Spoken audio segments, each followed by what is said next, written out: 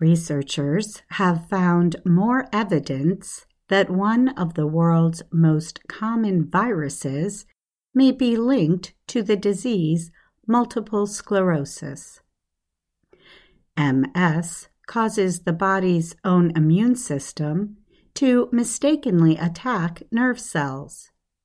It destroys the protective material that covers nerve tissue. The Epstein-Barr virus has long been suspected of playing a part in the development of MS. But a connection is hard to prove because just about everybody gets infected with Epstein-Barr, but few develop MS. Last week, Harvard researchers reported one of the largest studies yet to support the possible link between the virus and MS. They studied a supply of blood samples from usual medical tests on more than 10 million members of the American military. The samples cover a period from 1993 to 2013. The scientists searched the samples for antibodies signaling viral infection. They found that the risk of MS increased by 32 times following Epstein-Barr infection. Only 5.3% of the sampled group were free of signs of the virus when they joined the military. The researchers compared 801 MS cases found later over the 20-year period with 1,566 service members who never got MS. Only one of the MS patients had no evidence of the Epstein-Barr virus before their MS diagnosis. And the researchers found no evidence that other viral infections were involved.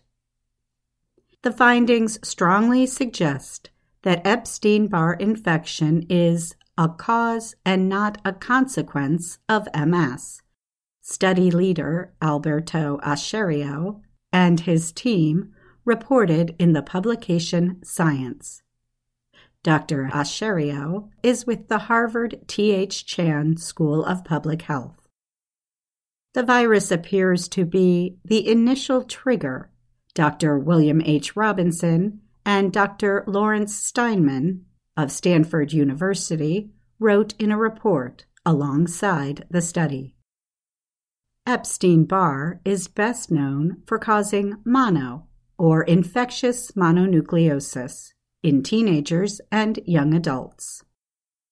The virus remains inactive in the body after infection and has been linked to later development of some autoimmune diseases, including MS, and rare cancers.